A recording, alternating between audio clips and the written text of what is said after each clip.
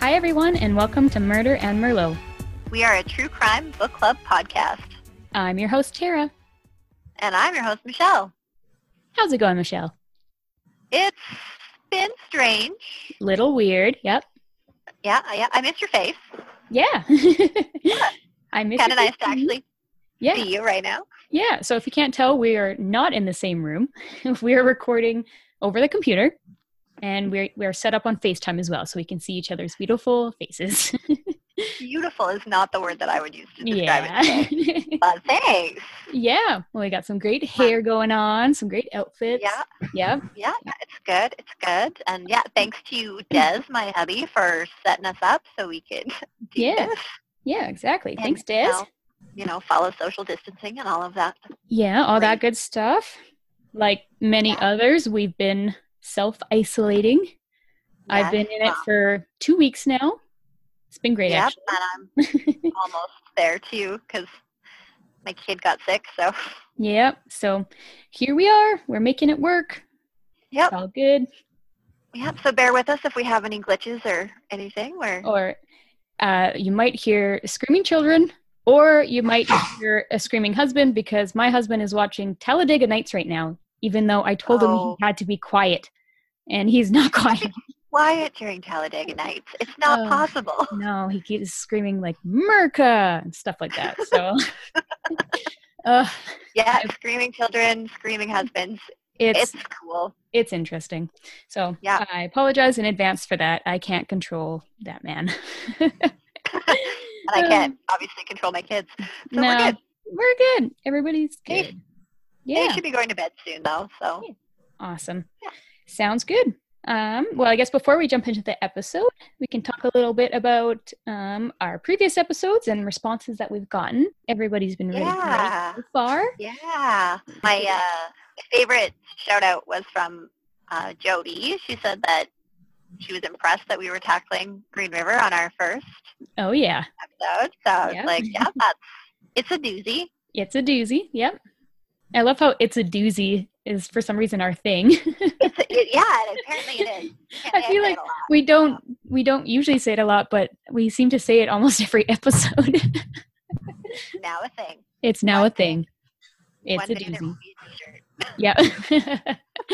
Yes, there will be t-shirts. But yeah, everybody's been great on social media answering our questions. We've gotten lots of responses about our unsolved cases that people wanted to know more about, and also the I survived question. People answered that as well. So thanks, everybody. Yeah, we love it. We love your responses. So keep it up. Keep it up, friends. Well, I can't wait any longer to talk about part 2 of the Green River Killer. So let's jump into it. Okay, friends, grab your glass and get cozy. Let's book club it up. Dink, dink. What are you drinking, Michelle? Red wine. What are you drinking? I'm not drinking wine. I ran out of wine because self-isolation. I'm drinking White Claw. So I've heard good things about White Claws. Yeah, I went to Montana and then it happened. Now I've been drinking them every day. Apparently it's a thing for people to start making candles out of their White Claw cans. So you're a crafty person. So I am a crafty person, and I have lots of empty cans now. So, and I'm also a hoarder. So, I will keep those projects. All right, friends. Let's do a quick recap from part 1. We went over lots of information about victims going missing, bodies being found, what investigators were dealing with, some suspects, and a bit about the killer's childhood, teen years, and adult relationships. What we did not talk about, however, was who the killer was, his last marriage, how he was caught, and what information surfaced once he was incarcerated. And that is what we will be discussing today. Anything you wanted to add about part 1 before we move on? I don't think so. I think you pretty much covered everything. Cool. Just wanted to make sure. I'm excited. Yeah, I'm excited to reveal who he is. Oh, yeah. I was screaming when I was writing this, and I finally got to type out his name. So I'm excited. Me too. All right. So using the book still, The Green River Running Red, as our guideline, We are now starting in part 2, which is about page 299. At least that's what it is in my book. Michelle and I found out that our books are slightly different, so that was confusing, but should be somewhere in that general area. Yeah, it's right around there. Relationship-wise, we know the man had multiple marriages and serious girlfriends. Last mentioned was Darla Bryce, who left him in December of 1981. He wasn't lonely for long, as it seemed as though he had a constant source of women from the PWP group, Parents Without Partners. All the while he was dating several women at a time, he was also soliciting sex workers. He demanded intercourse so often that each woman he was with believed he had to be faithful. Damn, that dude was busy. And gross. It's disgusting. But, like, how? I don't know. Yeah. He was emotionally unavailable and unable to show affection. He did seem to change, however, when he met Judith in early 1985. She, too, had been a member of the PWP group, as her first marriage ended in divorce after accepting that her husband of 19 years was bisexual. The relationship with Judith right away seemed different from the rest. They started going out for dinner dates, and she didn't go home with him for months after they started seeing each other, which was very strange for him. He treated me so gentle and perfect, she would later recall. They fit so well together. They had similar interests, like garage sales and camping. She didn't shy away from his son, and he didn't shy away from her cats. She even got along with his family, which is surprising, to say the least.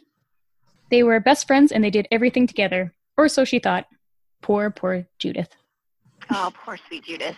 She has no idea what's going to go down. Oh, she's such a sweet lady. She was not aware that the same man had been stopped 2 to 3 times and questioned by police, as it appeared he was trying to solicit favors from sex workers. Each time he was released, as he always was agreeable and candid with detectives.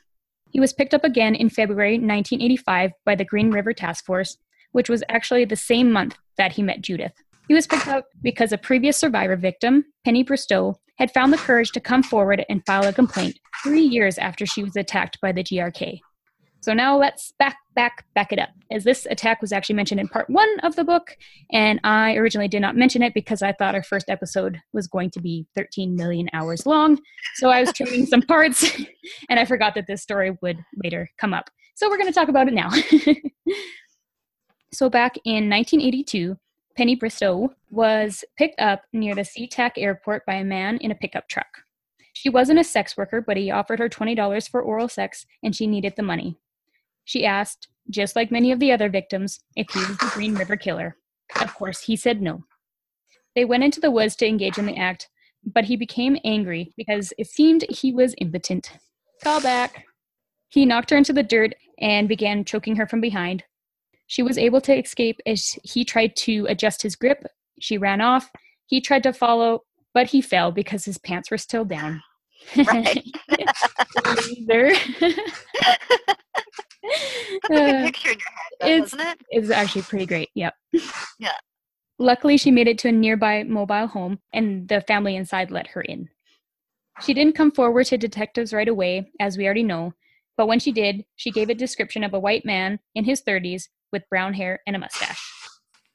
And yeah, so I thought it was really interesting that detectives were actually able to connect that to the actual Green River Killer without saying his name, but they did actually, question him about it. So yeah, really interesting.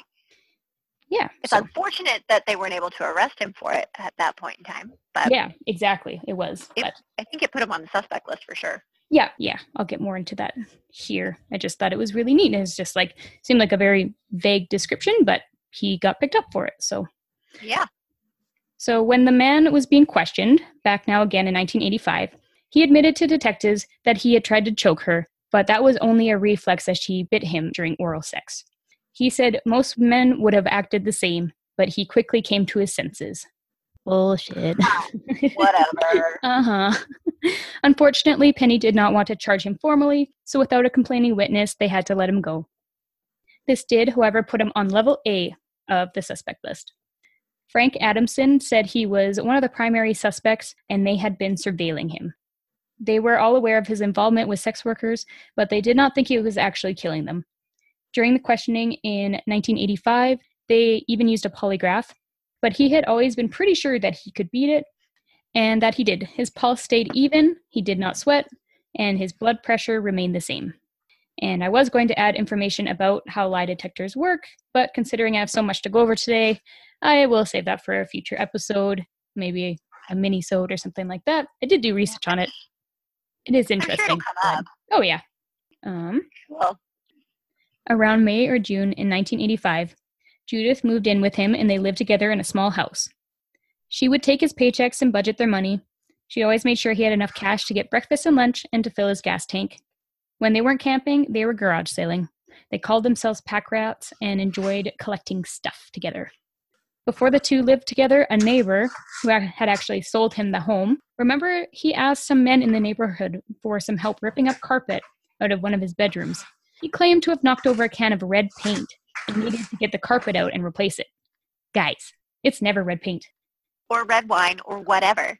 Come on, that's the stupidest excuse. Never ever. No, don't listen. Anyways, after a few years of being together, the man and Judith were married on June 12th, 1988.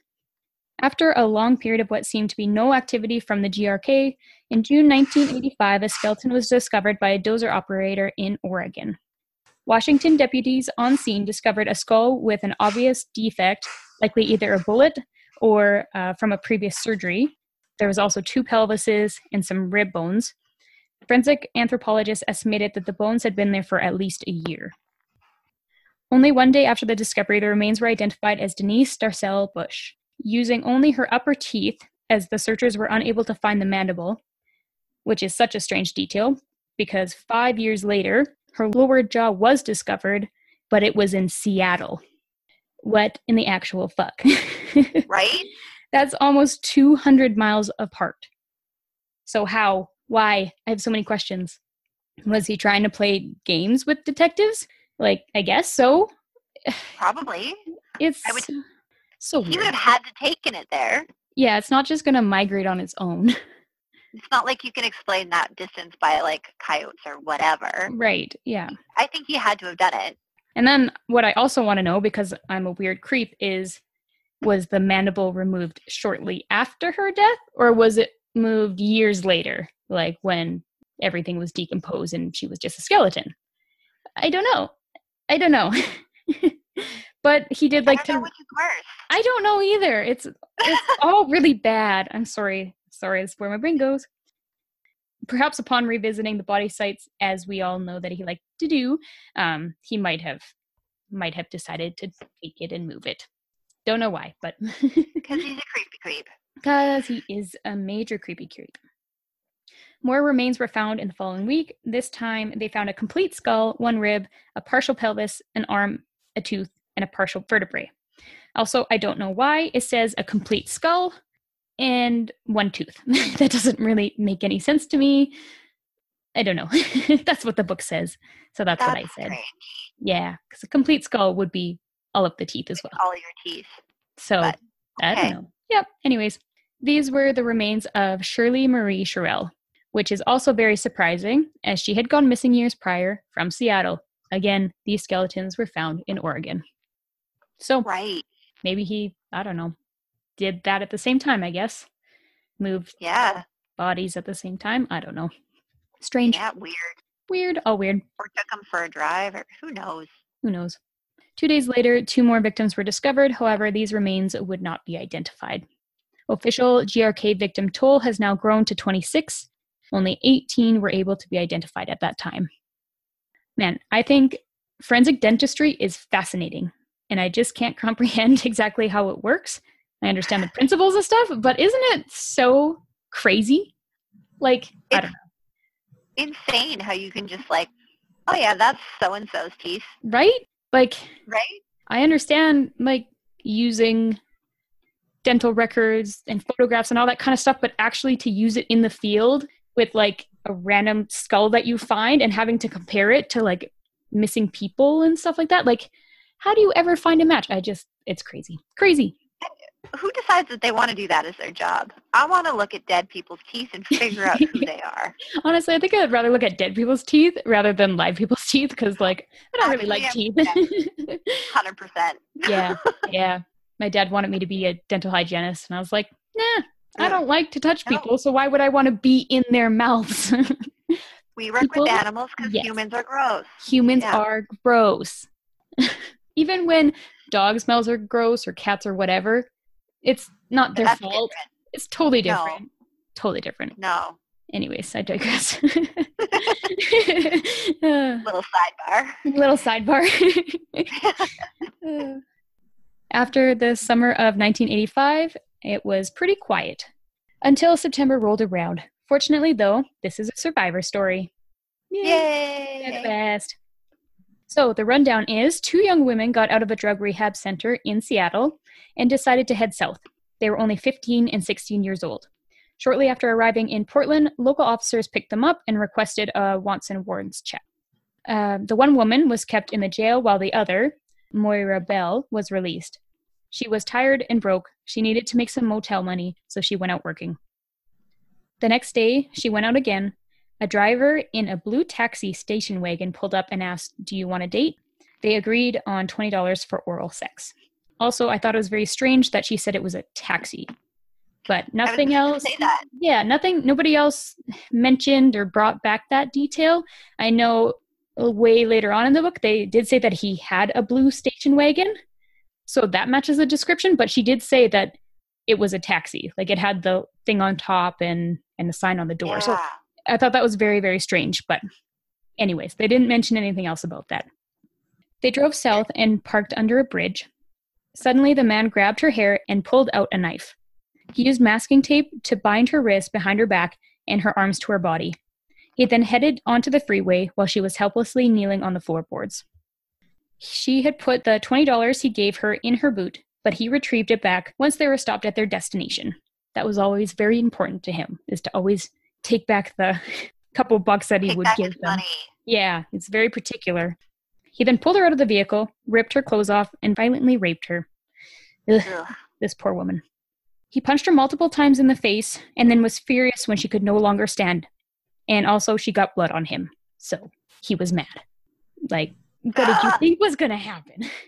Asshole. Yeah, murdering people is just always tidy. It's just... Always.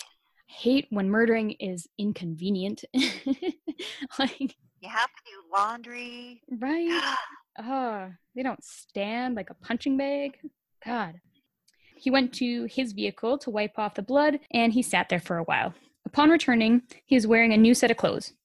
He ripped off the rest of her tape and the rest of her clothes off, and he attempted to strangle her with her pantyhose, but they broke. He tried to use a bandana, but it broke too. She played dead after the multiple attempts to strangle her.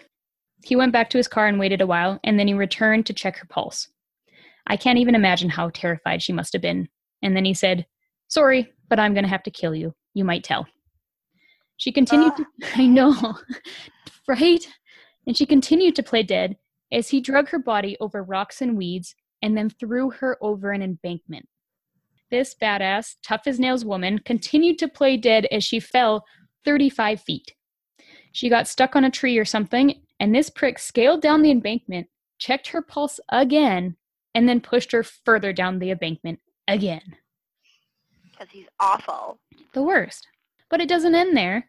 After the man finishes a cigarette, he climbs down to her, and what she said happened was, quote, "He stabbed me in the chest, straight in. I took both my hands and pulled the knife out, and then I went completely limp. This time, when he checked for a pulse, I held my breath, and I guess he didn't feel anything." End quote. I got the chills. I want to know, like, where he stabbed her, that she was able to, like, pull it out. Pull it out? I have no idea. I don't know how she did any of that.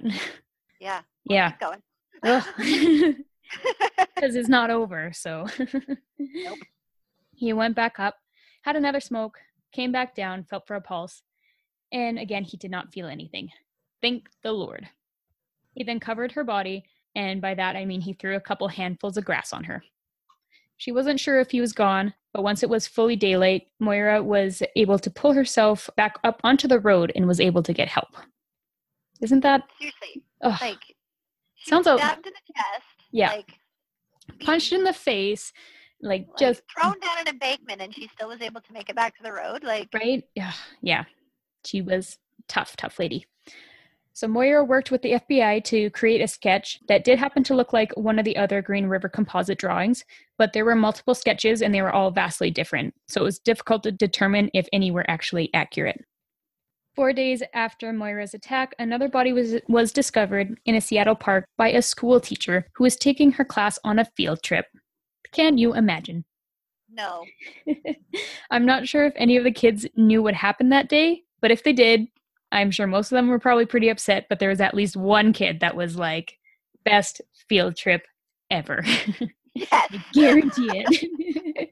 And that kid grew up to be a murderino. Absolutely. So search crews ended up finding the entire skeleton, and it was identified as Mary Exetta West, who was a pregnant teen we mentioned in part 1. She had been missing for 18 months. Sucks to end a survivor story on such a depressing note, but there is one more survivor story in part 2 that we'll discuss in a little bit here. 2 months after these events, the Green River Task Force received $1 million federal grant. Everyone had extremely high hopes that they would soon catch the killer. But when this didn't happen, taxpayers and politicians were not thrilled. Bodies continued to be discovered in 1985 and 1986, and the task force kept on trucking. They had hoped with the advancing DNA testing that was becoming available, and by revisiting the FBI profile, they would soon be able to put the killer behind bars. Unfortunately, again, this was not the case. Adamson took another look at his main 3 suspects at this point to see who fit the profile the best. These suspects were all mentioned in part 1 of the book, but I didn't talk about them because if you want all the details, you can read the book yourself. Okay, cool. I will give a brief description of each of them, though, here. Let's go through the top 3 suspects. Number 1 was Igmar Patmusin. I didn't actually think about pronouncing that before right now. Good job. I was probably so wrong. Nobody look at his name. Don't judge me. He was an old man with a barn that was allegedly filled with photos of women. Detectives believed that he was just a lonely, elderly man. He was also, quote, too conservative and concerned about his wealth and success. So they didn't think he would risk any of that. Right. Suspect number 2 was the meek man detectives had encountered several times as he interacted with sex workers. This was the same man who was brought in for questioning about the choking incident and had passed the lie detector test. Detectives were tentative because this suspect had a full-time job and believed he would not have the time to do the stalking, picking up, killing, transporting, and staging of the bodies like he did. They also believed his relationship with his mother did not seem concerning. She showed him enough attention, proved she cared, and did not abandon him. Yeah. Right. We gave each other a look. Yeah. Suspect number 3 was a fur trapper and the profiler's favorite pick, based on his upbringing with his mother, his outdoor hunting and fishing lifestyle, and his taxidermy displays. But hold up for a second. As you will see, this guy does give hunters a bad rep, but I want to say that people who enjoy hunting, fishing, and taxidermy are not bad people. I was just going to say, Tara, is it you? It's like, it's just such a common thing that people, have so much judgment for those that enjoy those activities, especially in true crime. They're always like, oh, he was definitely a weirdo because this is what he did. But I am one of those people, and I have so much respect for animals, and I dedicate my whole life to animal care. So just saying, we are not all the same. This dude is just a bad dude. He's just a bad dude. Yep. Yep. Thanks for coming to my TED Talk. All right. This person, however, like I said, was a bad person. His name was Barney Tickenberg. Middle-aged, very familiar with the Green River area, and very athletic. He was a creepy dude and seemed to enjoy killing animals a little bit too much. Also, he had a library full of books about human anatomy and various methods of killing people. But, my library doesn't seem that far off of that either. I can look right now. I have a human anatomy book down there, and it's a coloring book. All the other books are about murder. So, yeah. I love it. That's hilarious. But he also cruised around in his truck with police lights, handcuffs, and a badge, which is usually not great. Not a good sign. No. He also had a mannequin riding around in his truck that he apparently found in the woods. And I just want to say, any mannequin found in the woods is 100% haunted. Yeah, don't pick that up. Don't pick that up and then keep it in your truck as a passenger. What? Gross. No. You just invited a demon into your truck. It's cool. Now you have a demon truck. That's what happens. Isn't there a movie about that or something? I don't know. Anyways. Probably. Detectives interviewed people who knew him, and there were many reports of animal cruelty, sadism, and a fascination with death. Cool.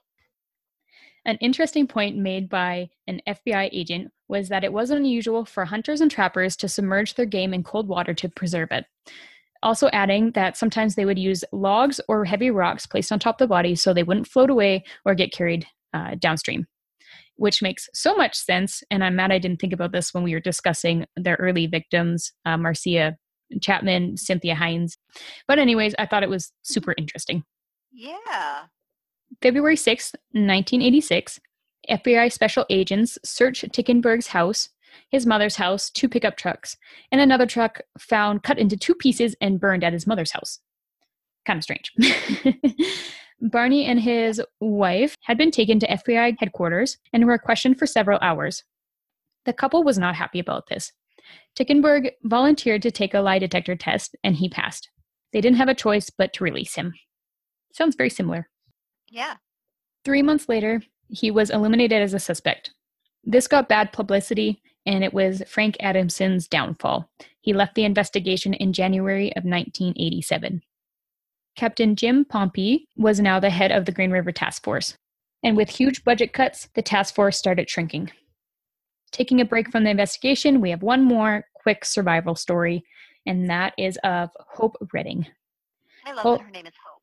I know. It's sweet. And I think like most of the names are changed. So I think it's really sweet that if they changed it, that they changed it to Hope. Thought that was really sweet. Yeah. Yes. Hope was not like the other victims. She had a professional career, married, and she was extremely cautious. How did she get picked up then? Her car broke down on the way home from work, which I have such a fear of that happening because I live in the middle of nowhere, and that would be awful. And the most reliable car ever. Yeah, right?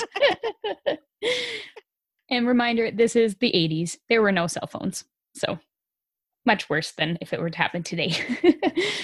Yes. A man in a pickup truck pulled over to help her. She would only crack the window to talk to him. He told her that he was pretty good with cars, and she popped the hood.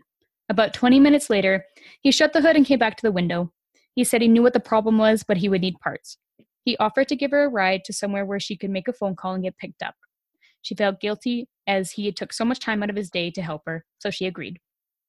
And I know it's easy to say in this situation that you would never do this, and it was a bad idea, but honestly, I probably would have done the same thing. I'm not going to lie.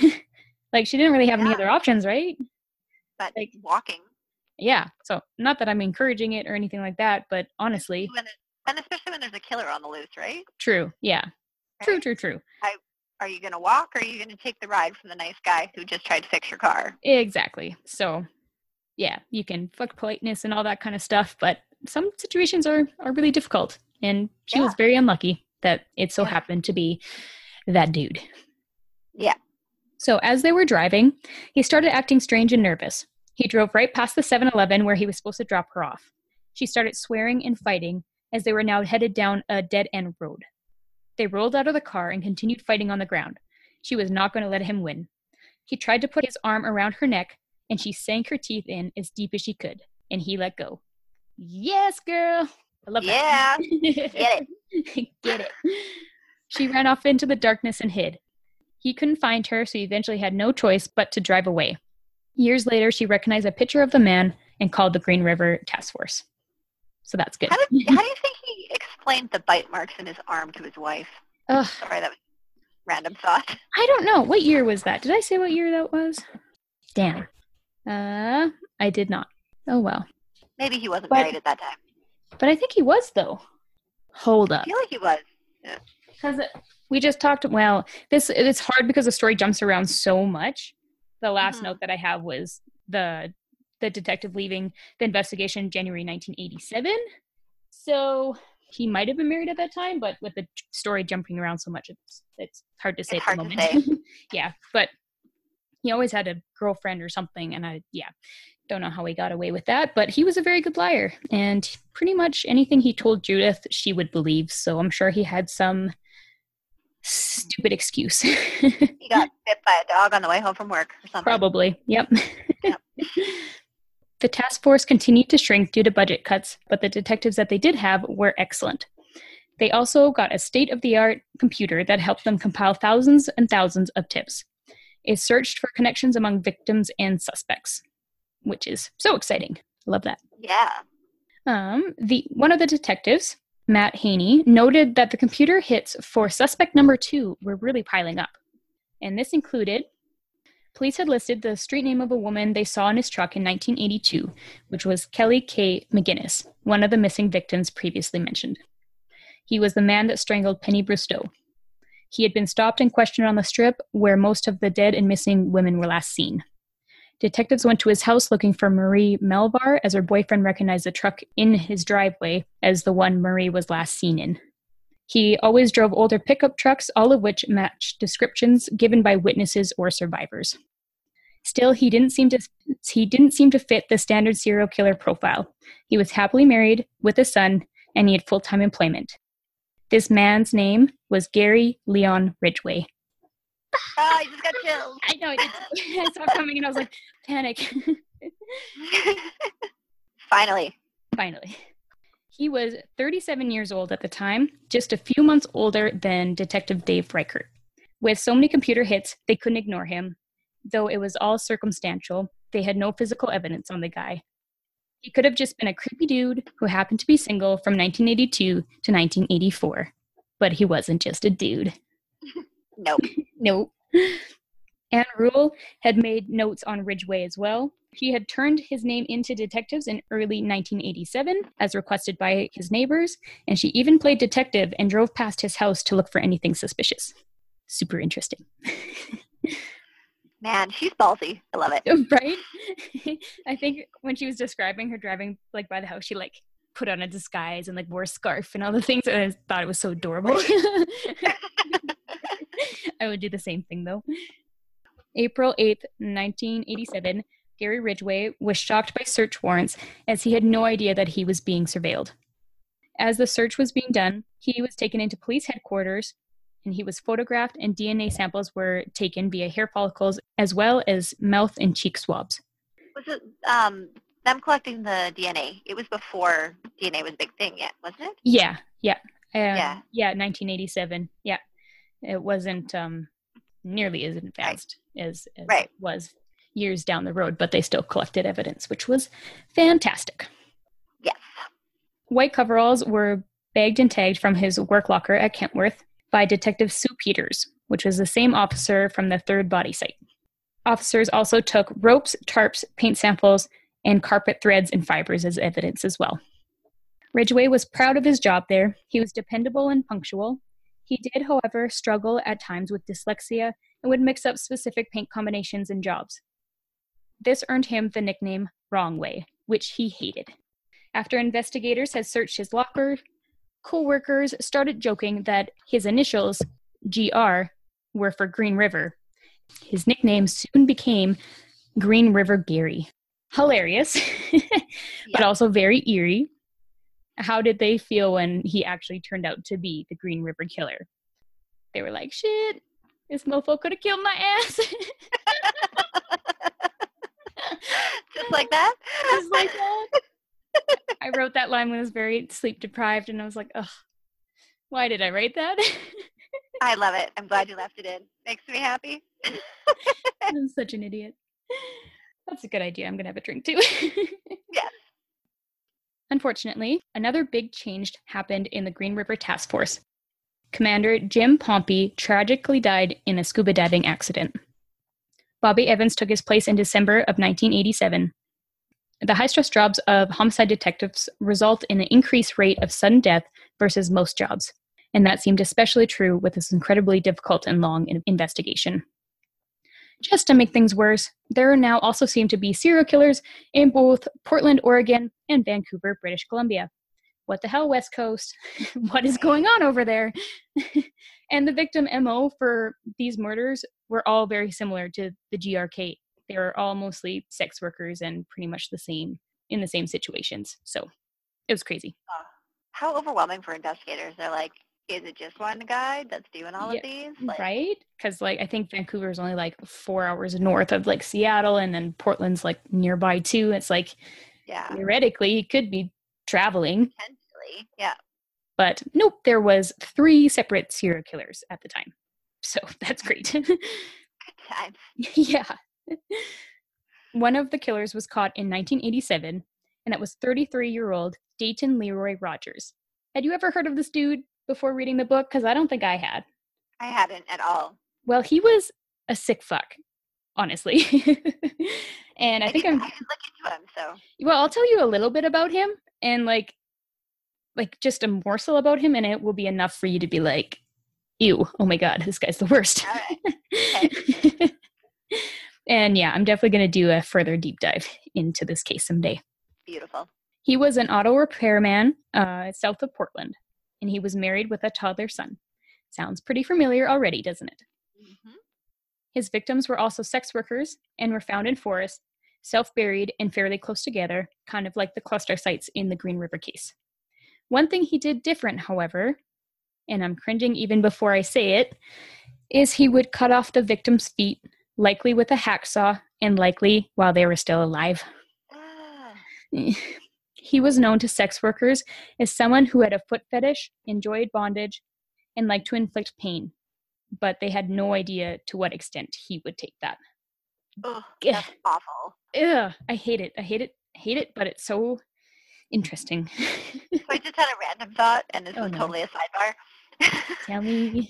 You think, is it possible for after he cut their feet off, if he threw them in the ocean, for them to wind up on the BC coast? I had this thought too, and I forgot to put it in there. Yes, thank you. No problem. Because that's one of the theories about the feet washing up on the shore of BC, is that there's a serial killer out there doing it, and that's the theory that I want to believe. So there you go. But I mean, lots of them were man feet that were in shoes that they found. Well, you know what? Don't crit my style. I like this theory, and we're sticking with it. Hey, we haven't done a deep dive into him yet. Maybe he liked man feet as well. Maybe. God. What a great quote. Maybe he liked man feet as well. More t-shirt material. Yep. The Green River Task Force looked into the cases to see if this guy had moved to Oregon full-time. They found that Rogers was certainly a serial killer, but he was not the Green River killer. Mm-hmm. In May 1988, another body was discovered on a development site in King County. Deborah Lorraine Estes had been missing for 6 years. Fortunately, though, with the discovery of her body came some physical evidence. White paint chips were found on the victim's faded clothing. The paint was analyzed, and it was determined to be expensive paint used only on commercial vehicles. So finally, we have some physical evidence, but what the public didn't know is that there had actually been more evidence than that. We find out that another blood group was found on Opal Mills. She was type A, and type O was found in her body. Hair, paint, and fibers were also found on some of the other victims as well, which was never brought up before. I think it's interesting that 6 years later they're finding paint chips. Yeah, that's really interesting. We're very lucky that they were still there after all that time. Yeah. But also, if they had found her body earlier, was there a chance that he could have been stopped earlier? I don't know. True. But yeah, this was all a little bit confusing to me. All the way along, we were told that there was absolutely zero physical evidence. But once we discovered the first physical evidence, all of a sudden more just happened to show up. It was kind of strange in the book. It is kind of, yeah. Yeah, I didn't quite follow it, but maybe it's just because the book jumps around so much that I was missing details or something. Maybe. So we mentioned many victims in the first episode, but that wasn't all of them. Andrea Childers, 19, went missing in April 1983, and was initially added to the Green River victim list, but was later removed as it was believed she had crossed the Canadian border. Dental records determined that she had been hidden just off the Seattle Strip that entire time. There are a few more victims to discuss towards the end of the episode as well. Along with new physical evidence, they at least had consistency with circumstantial evidence as well, and many vehicle sightings pointed towards similar descriptions of pickup trucks and station wagons, and all Seattle area witnesses gave a description of a Caucasian man, blonde to light brown hair, between 5'8" and 5'11", early to mid-30s, usually dressed in plaid and a baseball cap, and usually had a mustache. So basically the most average Seattle man possible. Yep. Things were starting to come together, but they still had not caught the killer. And that was the end of part 2 in the book. So any further thoughts, Michelle, before you move on? I just had one little thought before, or just one thing that I wanted to mention before we moved on. I don't think we've really talked about the details of the task force, like how they combed the areas, and they were getting so many bodies.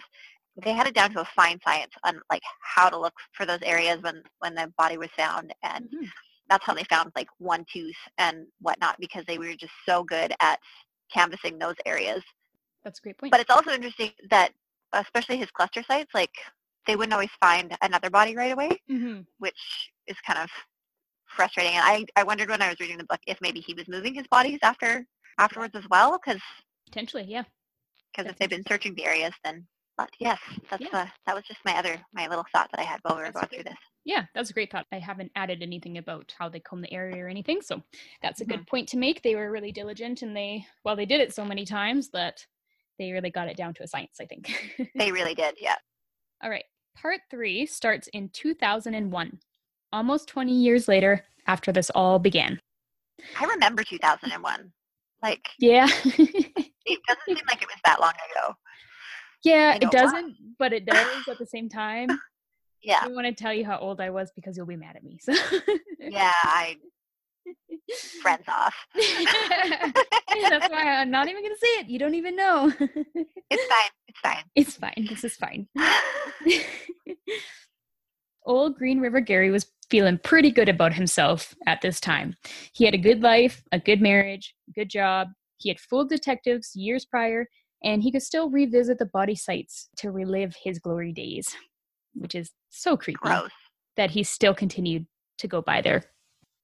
Gary and Judith bought a nice place, and their kids had moved out, so they were able to do whatever they wanted. He had no idea that Dave Reichert would soon become the King County Sheriff, and he would revive the hunt for the Green River Killer. November 30th. Did Judith have kids of her own, or was it just Gary's Yes. Judith had kids of her own with her previous husband. Right. Oh, that's right, because that's how they met. Yes. Yeah, with the parents without, no. Partners without parents. Yeah, so she had kids previously, and then Gary had his one child, Chad, I believe. So they were all grown, and I believe Chad had gone, and he was in the Marines at this time. Right. November 30th, 2001, the moment we've all been waiting for. There was a message on Ann Rule's answering machine from Detective Dave Reichert. It said, "We caught a man. We've arrested the Green River Killer." Yay, Dave! Yay, Dave! The rest wasn't the end of the story, though. It was just the beginning of another. Earlier in the month, although the evidence was coming together nicely, they were not ready to arrest the GRK quite yet. Gary did get arrested, though, but it was not by the Green River Task Force. Judith had gave him some extra money that day, a whole $30. And this was not a normal thing, so he was pretty excited about it, especially when he saw an attractive woman on the side of the pack highway. He flashed his fat stacks. They made an agreement, and then he was promptly arrested. That's right, it was an undercover deputy. She was in another unit and did not know there were such big plans for this guy. He was charged with loitering for prostitution, and he was released, promising he would return for a future court appearance. Again, he wasn't worried about it. He knew he could convince Judith that it was all a big misunderstanding. Poor sweet Judith. I know.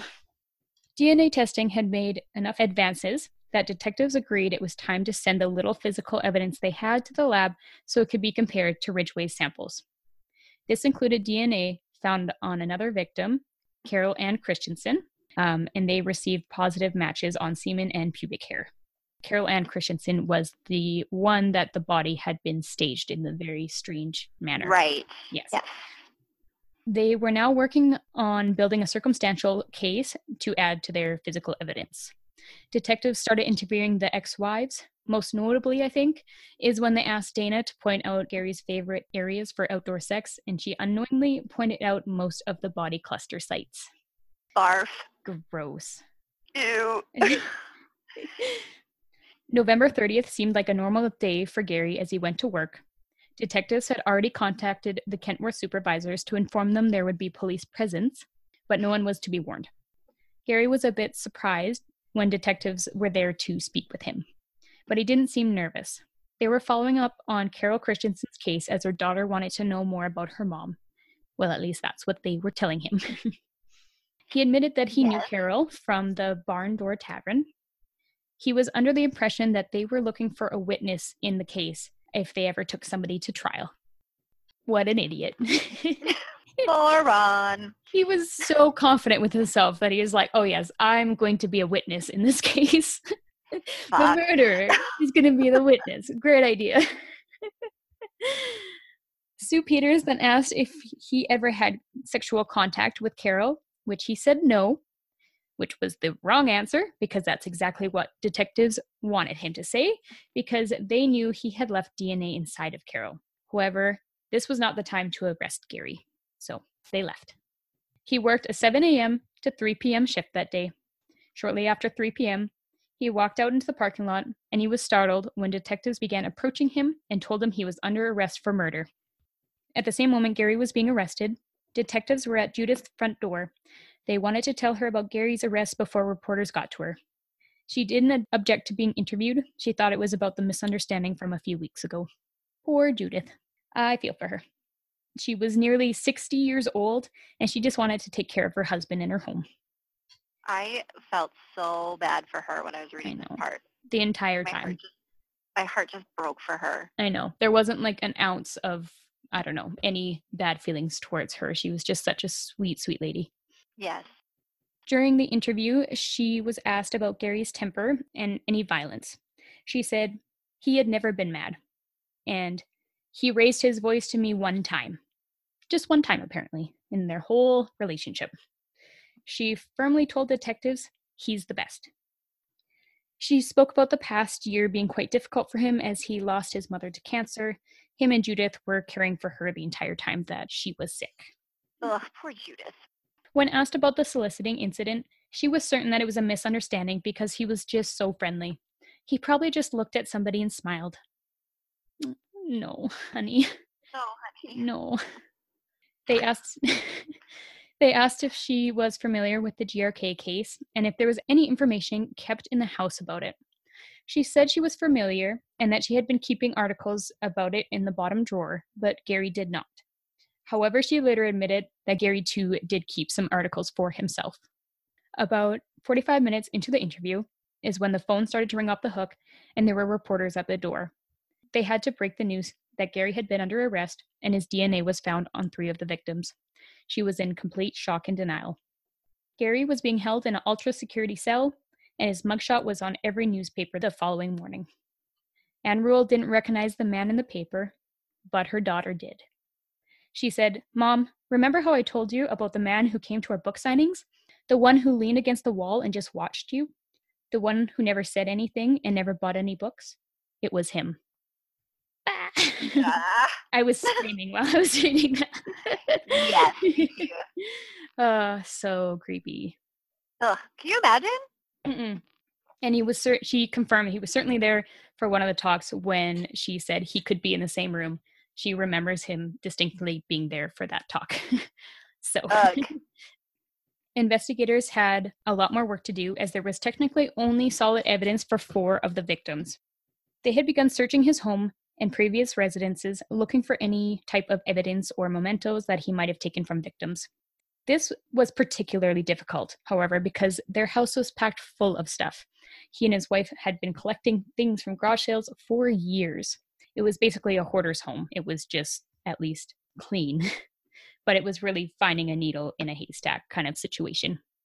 December 5th, Ridgway was formally charged with 4 counts of aggravated murder in the deaths of Marcia Chapman, Opal Mills, Cynthia Hines, and Carol Ann Christensen. He pled not guilty. The white cover, of course he did.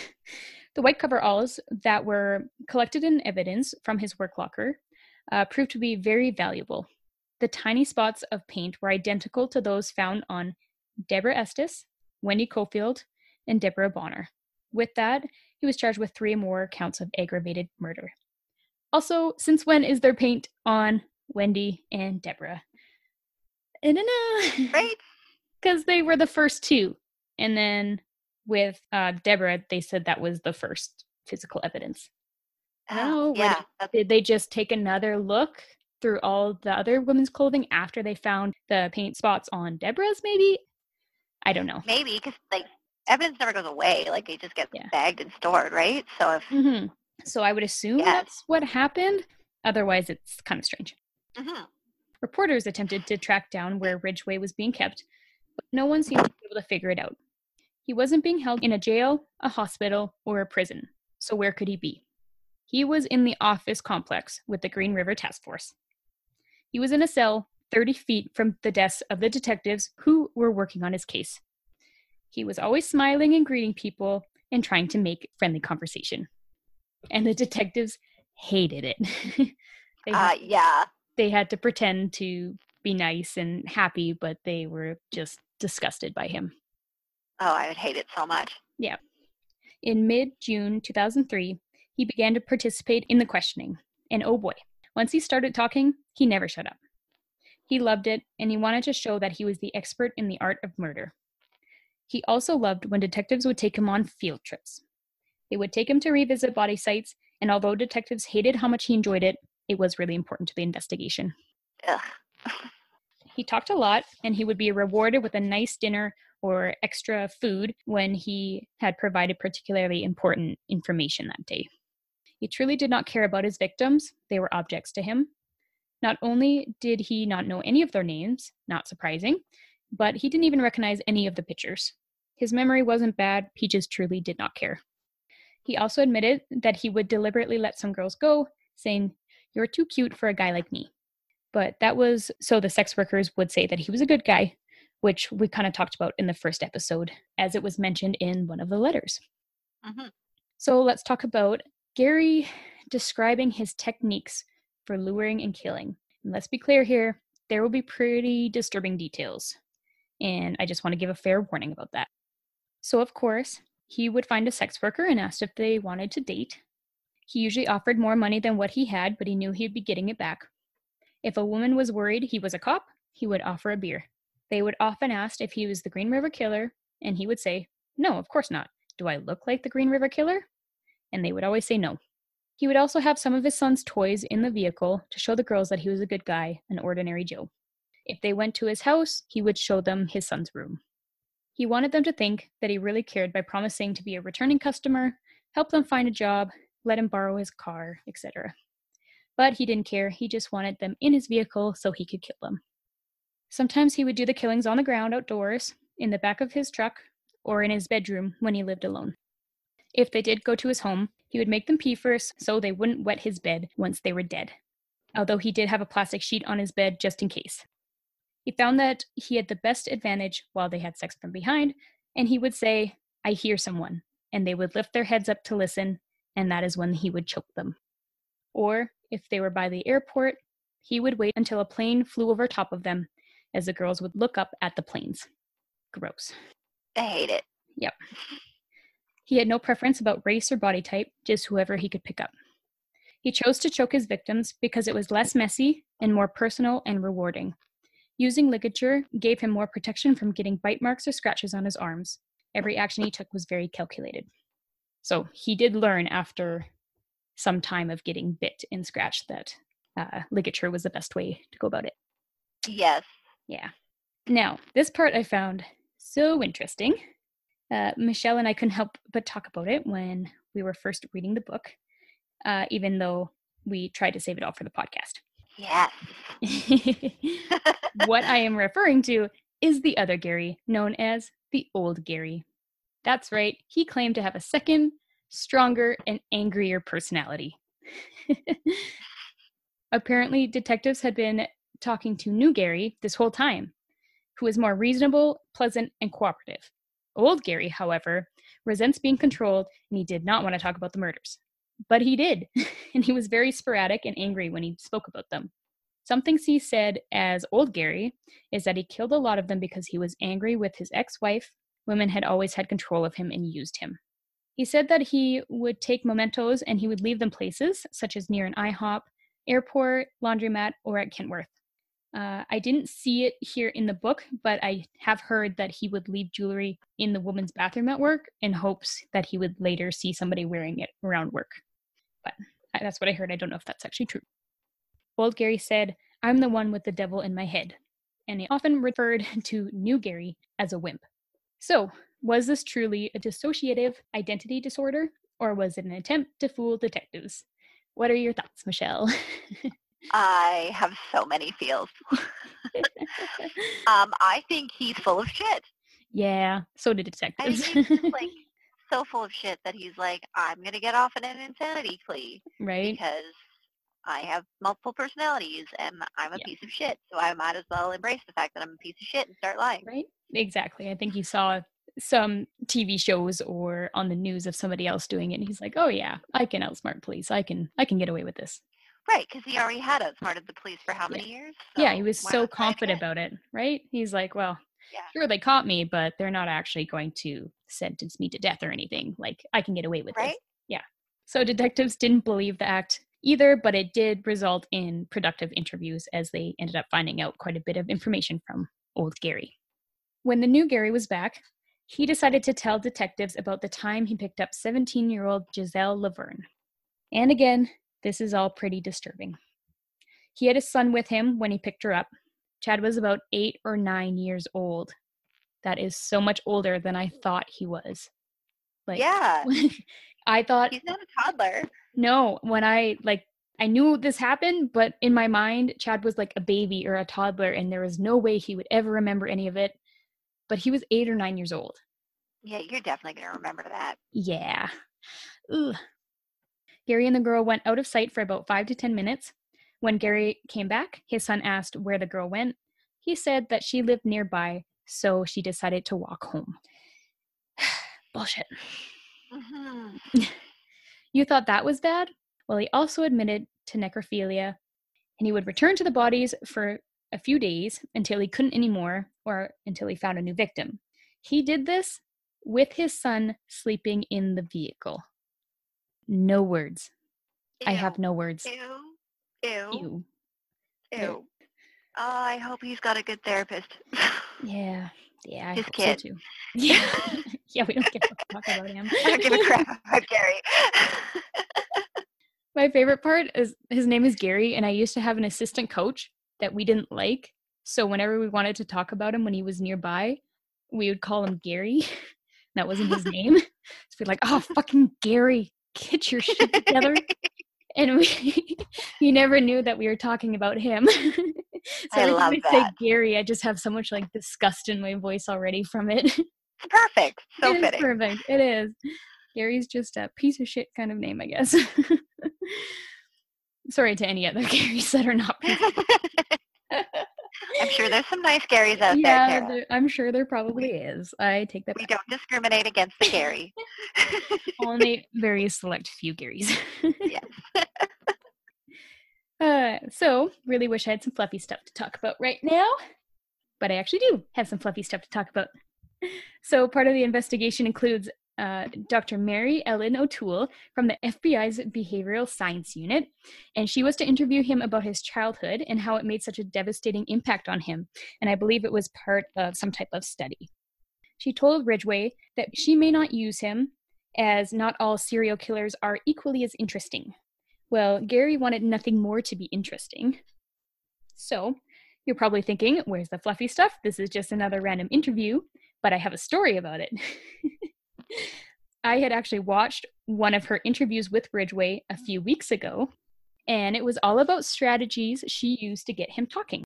And well, I decided to do a social experiment, and I took these strategies to the field. I love it. Yeah, I'm such a weirdo. I used the same interview techniques on some poor dude in a Montana bar. And it was for research. This poor man. So the goal with these strategies is to get the person talking. And this dude wanted nothing to do with me. He wouldn't tell me anything about himself, but he just kept hanging around. So he became a target. And I was like, you know what? You're going to sit at my table? You're going to talk to me. Freaking love this. Oh my God, you're my favorite. So this poor dude. Of course, he was very drunk. So anyways, when he first sat at our table, well, it was only me and one other guy. And the other person I was with, he's from Brazil, and he was our DD. So he was kind of just sitting there, not with all the crazy drunk people. This guy was going to talk to this guy, but they were not communicating well at all. So then I was like, I'm just going to cut in here and distract this dude. So when I first started talking to him, I was directly across from him, and I'm usually pretty aggressive when I talk to people. I do a lot of pointing and things, I'm pretty in your face. And he did not like that. He didn't want to talk to me. He was just kind of being a grump. So then I was like, oh, okay, fair enough. This is not responding to how I'm speaking. So then I decided to try these techniques. So in the interview with Ridgway, the woman sits beside Ridgway, not directly in a confrontational way. She sat beside him and very close to him, and she would occasionally touch his arm or his elbow, make slight physical contact, and then and would also ask open-ended questions and wait for them to fill the silence and that kind of stuff. So I implemented these strategies with this random person, and he did tell me a little bit more information. He relaxed a lot. He opened up a bit. But then what I was not expecting is by the end of the night, he confessed his love for me. I made this man fall in love with me, and I didn't mean to. I was upfront with him. I told him many times that I was married, and honestly, I was just trying to have a normal conversation, and then all of a sudden, he was in love with me. And then I was like, well, shit. That's not what I was going for. I mean, at least you targeted somebody who's just going to fall in love with you and not take you out somewhere and murder you. That's true. That's a good thing. Yeah. Yep. I don't know. Maybe he would have. He was a weird dude, I tell you. I mean, also, so when we were leaving out the door, I saw him crouched down, by the jukebox, and then when I walked by, he sprung up to run after me. So he might have been an absolute creep. Maybe he would have murdered you. I think he might have. Anyways. I don't really have any, big resolution after that story, but I just wanted to let everybody know that these techniques will not only get people to talk to you, they might even fall in love with you. So use that how you wish. We're just going to pay attention to make sure that Tara doesn't now have a stalker. Yeah. Cool. He doesn't remember my name. It's okay. That's good. And he lives in a different country than me. It's all good. That's why I didn't. And our borders are closed. It's true. Borders are closed. We're safe. This is why I didn't do it, in a hometown bar. I did it far away. So, yeah. That's good. Yep. So I hope you enjoyed my experiment and made you forget about the disturbing things that we just talked about. So anyways. I love it. The interview with O'Toole is where all the information about Ridgway's childhood came to light. And he also told her when his victims were discovered, he felt like his possessions were being taken away from him. They're not your possessions. Fuck. In another interview with the Green River Task Force detective, he spoke about Carol Ann Christensen. And we know from the day that he was arrested that he had known Carol. He said, "The one I covered with a bag was special. She was nice to him, and he knew that she was excited about her new job and that she had a little girl. But he got angry with her one day and he choked her." He said that he did not stage her body. He drank the wine and he took the trout and the sausage from his house and he put the meat on her body in hopes that it would attract animals. And he actually showed a bit of remorse when he described putting the grocery bag over her head and he claimed to have even lied down next to her and cried. Don't know if that's true at all, but if it is true, then it's a really different story than what we originally painted with the displaying of the body. Yeah. I don't know. It's hard to know if he is telling the truth there. I mean, he did know this girl, sounds like more than any of the other girls, so I guess there's a possibility that he might have showed some remorse, but who knows? Yeah, he probably still went back to her body and visited and did gross things to it, so that's imagine true. Probably not that much remorse. Yeah, no. He also said he wanted to help find the victims' bodies to give their family some closure, but it was 100% because he didn't want to get the death sentence. It had nothing to do with the victims' families. He's a coward. Yep. 4 more victims, who were not previously on the Green River list, were discovered as a result of his field trips. Patricia Barsiak, 19, last seen on October 18th, 1986. It was suspected that her boyfriend had killed her, but there was not enough evidence to prove it. Roberta Hayes, 21, was released by Portland police in February 1987, but was never seen by her family again. They often said she traveled far from home. Marta Reeves, last contact she had was a phone call with her husband in March 1990. He wouldn't give her money for drugs, so she had to go make it on the streets. Patricia Yellowrobe, her death was ruled as accidental in August of 1998. The autopsy revealed no possible cause of death beyond the opiates and the ethanol found in her blood. Very interesting that was in 1998. That was much later than the other victims, so there may have been more victims that we don't know about. Since he was successful in leading investigators to the body sites, he had held up his end of the deal. He would not be facing the death penalty. As it was fast approaching, Gary claimed to prepare for his court appearances by reading Ann Rule's books. He studied mistakes that other defendants had made to ensure that he would not make the same mistakes. November 5th, 2003, Gary Ridgway pled guilty 48 times as the names of each victim was read aloud, including the 4 sets of remains that were not identified. Next, his sentencing was set for December 18th, 2003. There were many familiar faces in the courtroom that day. The families of the victims, Green River Task Force detectives, past and present, and even Melvin Foster was in attendance. Oh, good old Melvin. Melvin's back. Deputy prosecutors took turns reading. The defendant has pled guilty and agreed to a mandatory sentence of life in prison without possibility of early release or parole, which was repeated 48 times. Ugh. When I had to read the list of victims myself, that was enough. Yeah. But they read the list of each and every victim with the sentence as well. So that would have been difficult. So much. Oh, man. Families finally had their turn to speak. They told Ridgway who his victims really were. They were family, they were loved, and they were missed. Many told him to burn in hell and called him many other names, but yet still kept composure and dignity. Many thanked the Green River Task Force for their hard work and dedication. Everyone had tears in their eyes but Gary. He was completely emotionless. That is until he started feeling sorry for himself. Opal Mill's mother thanked him for no trial, and she forgave him. Linda Rule's father also forgave him, and with this, Gary wiped the tears from his eyes. The tears weren't for the victims or the families, they were for himself. Gary read his statement to the courtroom. I'm sorry for killing all those young ladies. I have tried to remember as much as I could to help detectives find and recover the ladies. I am sorry for the scare that I put in the community. I want to thank the police, prosecutors, my attorneys, and all the others that had the patience to work with me and help me remember all the terrible things I did and to be able to talk about them. I know how horrible my acts were. I have tried for a long time to get these things out of my mind. I've tried for a long time to keep from killing any more ladies. I'm sorry that I put my wife, my son, my brothers, and my family through this hell. I hope that they can find a way to forgive me. I am very sorry for the ladies that were not found. May they rest in peace. They need a better place than where I gave them. I'm sorry for killing these young ladies. They had their whole lives ahead of them. I'm sorry I caused so much pain to so many families. Gary L. Ridgway. It's frustrating. I hate it. It just makes me mad. It does. It makes me mad too.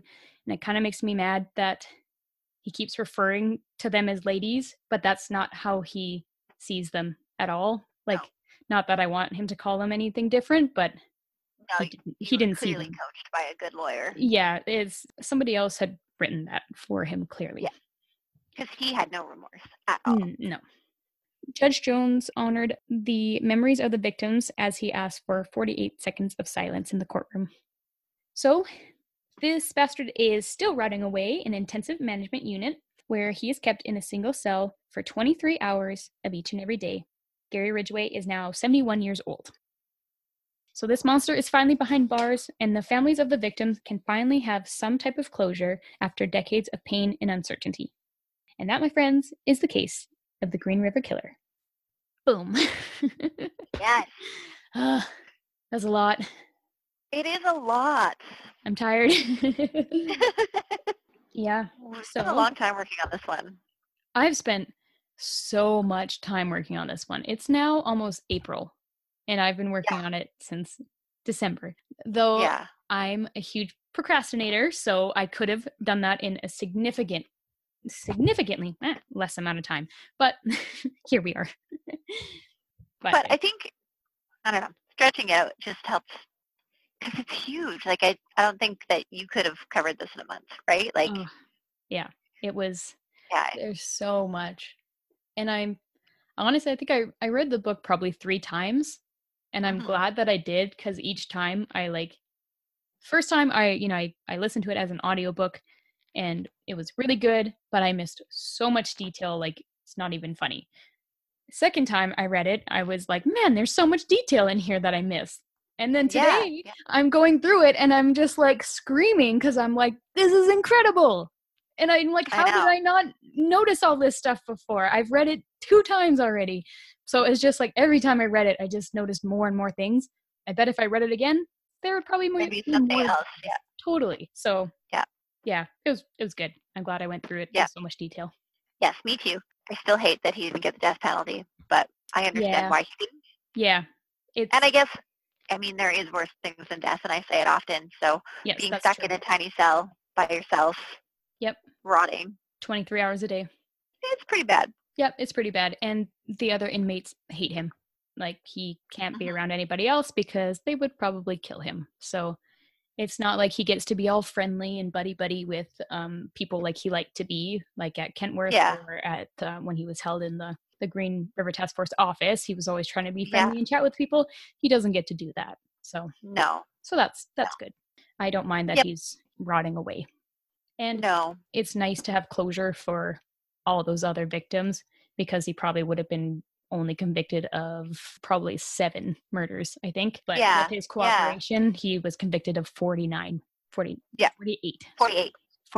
murders. So at least that's a really good thing that more people can have closure. It's true. Yeah. He still sucks, though. He does suck. A lot. Yeah. I have some questions, unless you have anything else to add before we deep dive into the Green River case a little bit more. No, you go nuts. Okay. I was wondering if you could hear the story from another person's perspective, whose would you choose? Oh, probably Dave Reichert. Yeah, he's pretty cool. Because he was like on it from the get-go. That's true. He was there from from the start. But didn't he wasn't one of the arresting officers, though, was he? He was with Judith, wasn't he? Who was with Judith? Sue Peters was who talked to him the morning of the arrest and then went to Judith. I can't remember if Dave Reichert was with her at that time. Oh, no. Okay. Sue Peters and Detective Haney were the ones that originally questioned him. Oh, right.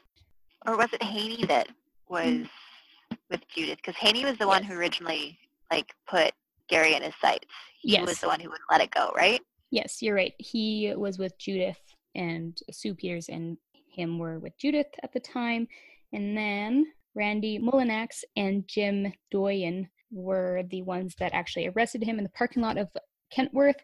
And then I believe Detective Dave Reichert was organizing more of the press kind of stuff at the time. Oh, right, because he got a promotion. Yes, he was the sheriff, so he was dealing with all of that kind of stuff. That's what I can see, anyways, from my quick glances. So, So, anyways, yes, that would have been a good perspective. Who would you want to see? Well, I don't really know, but would think it would kind of be interesting from Judith's perspective, even though she wasn't around for most of it and you wouldn't see most of the stuff, but it would be an interesting perspective to have. Yeah, absolutely. And they did say, I think in the afterwards part of the book, they said that Judith was considering writing a book, but then Opal's parents went after her saying that they would sue her because killers can't make money for their crimes and that kind of stuff. And they were saying that it wouldn't be fair for her to make money off of their child's death and all that kind of stuff. So Judith didn't agree with them, but as far as I know, she's not writing a book anymore. But anyways, it would be interesting. It would be. It would be similar to The Serial Killer's Daughter, which is the book from PK's daughter. She wrote that book. So I think it'd be very similar to that. Yeah. I mean, it'd be interesting. Yeah. I would say Gary Ridgway, but he's annoying and I don't want him to have that. No, I don't actually want to hear from him at all. Yeah. It's like we heard enough about all the details. Like he told us pretty much everything in the interview, so I don't think there's anything else to really share, and he wouldn't even be able to articulate a good story anyways. So no, because he couldn't remember names or faces or anything. Exactly. He's just a piece of shit. Exactly. Did you do any deep dives into the case or into Gary Ridgway at all after reading the book? You watched not much. Anything? Not much. I definitely went and looked at more pictures and stuff of him, but watching videos and stuff with my kids is awkward because they just pile into my lap, and I'm like, I can't let you watch this. So fair enough. Fair enough. I did go through a little bit. I watched the interview video, like I said. That's on YouTube. It's pretty interesting. It's creepy to watch him talk to the lady, but it's interesting nonetheless. Mm-hmm. I read an interesting article. It was titled, Dave Reichert Did Not Catch the Green River Killer.